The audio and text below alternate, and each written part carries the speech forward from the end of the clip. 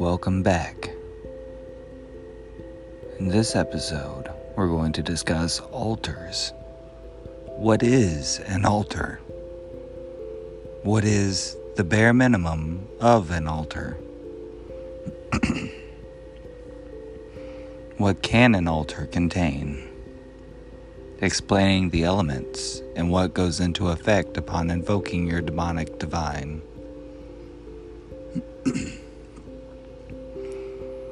An altar is a special place you choose and decorate to summon your chosen mentor or demonic divine. What it can consist of varies from person to person and from practice to practice, i.e., a Satanist altar looks completely different than a Wiccan's, and so on and so forth down the line. What a basic altar looks like is a table with a cloth over it. Black, red, and white candles. Normally, each candle serves a purpose. An inverted pentagram or a sigil of Baphomet.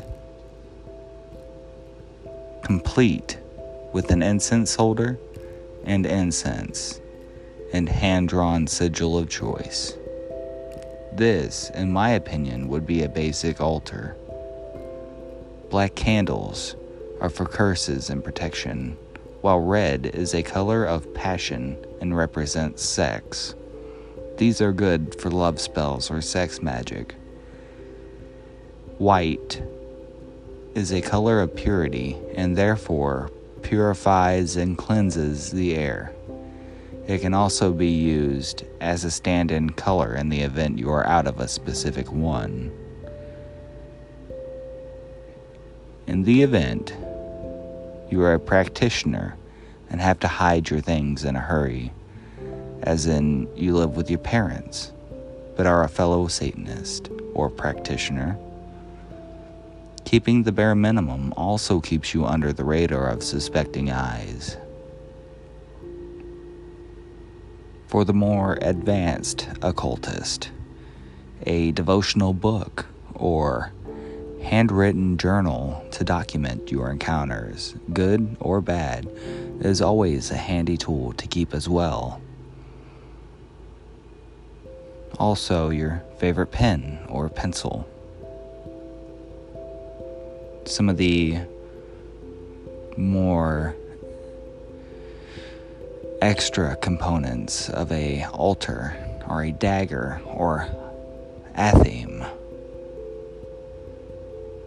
It's also handy, as well as making sure to cast your intent in cardinal directions, as well as for blood offerings or offhand hair offerings. A chalice is a mainstay of the altar. Many ceremonies and rites would be incomplete without one. However, there is a misconception that alcohol or liquor is to be kept in these. Maybe on occasion, but not all the time. Personally, I put tea or lemonade in mine.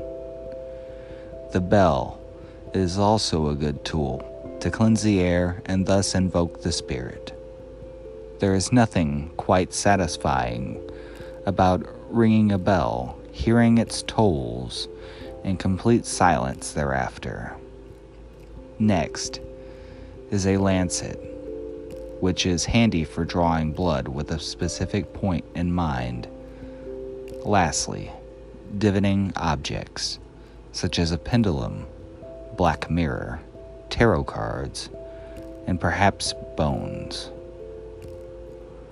For my personal altar, I have a golden lantern for reading, a black and white pillar candle, a dagger, incense box,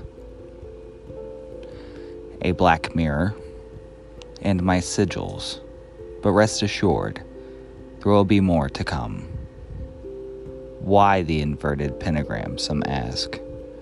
Well, the points represent the elements: fire, air, water, earth, and spirit. The sigil of Baphomet has Leviathan written in Hebrew around it, with the goat's head in the middle. Some also ask, why the goat? The goat represents wisdom. It is no surprise that some find knowledge intimidating. After all, we are in the age of information. Ignorance is optional.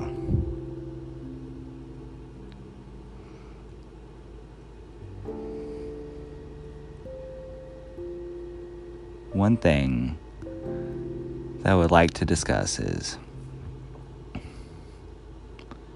how to invoke the demonic divine. Not evoke, but invoke. Evoking is like calling someone last minute and telling them to come over. Whereas invoking is asking them in a peaceful manner. You would choose your demonic divine, prepare their sigil, and write their N on it. You would chant the N 3 to 5 times, and then begin with the invocation. If they do not show, then it is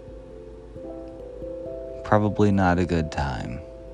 Do not feel saddened.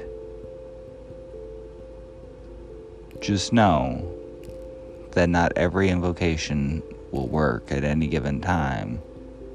Some demonic divine prefer specific times of day. You might have to change up your invoking schedule to suit. My favorite to invoke is Lucifer, and I know his N by heart.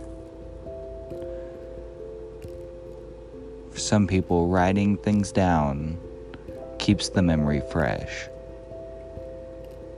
Or you could repeatedly say it in your head until it sticks. I've been your host, Lavicious Black. Thank you for listening.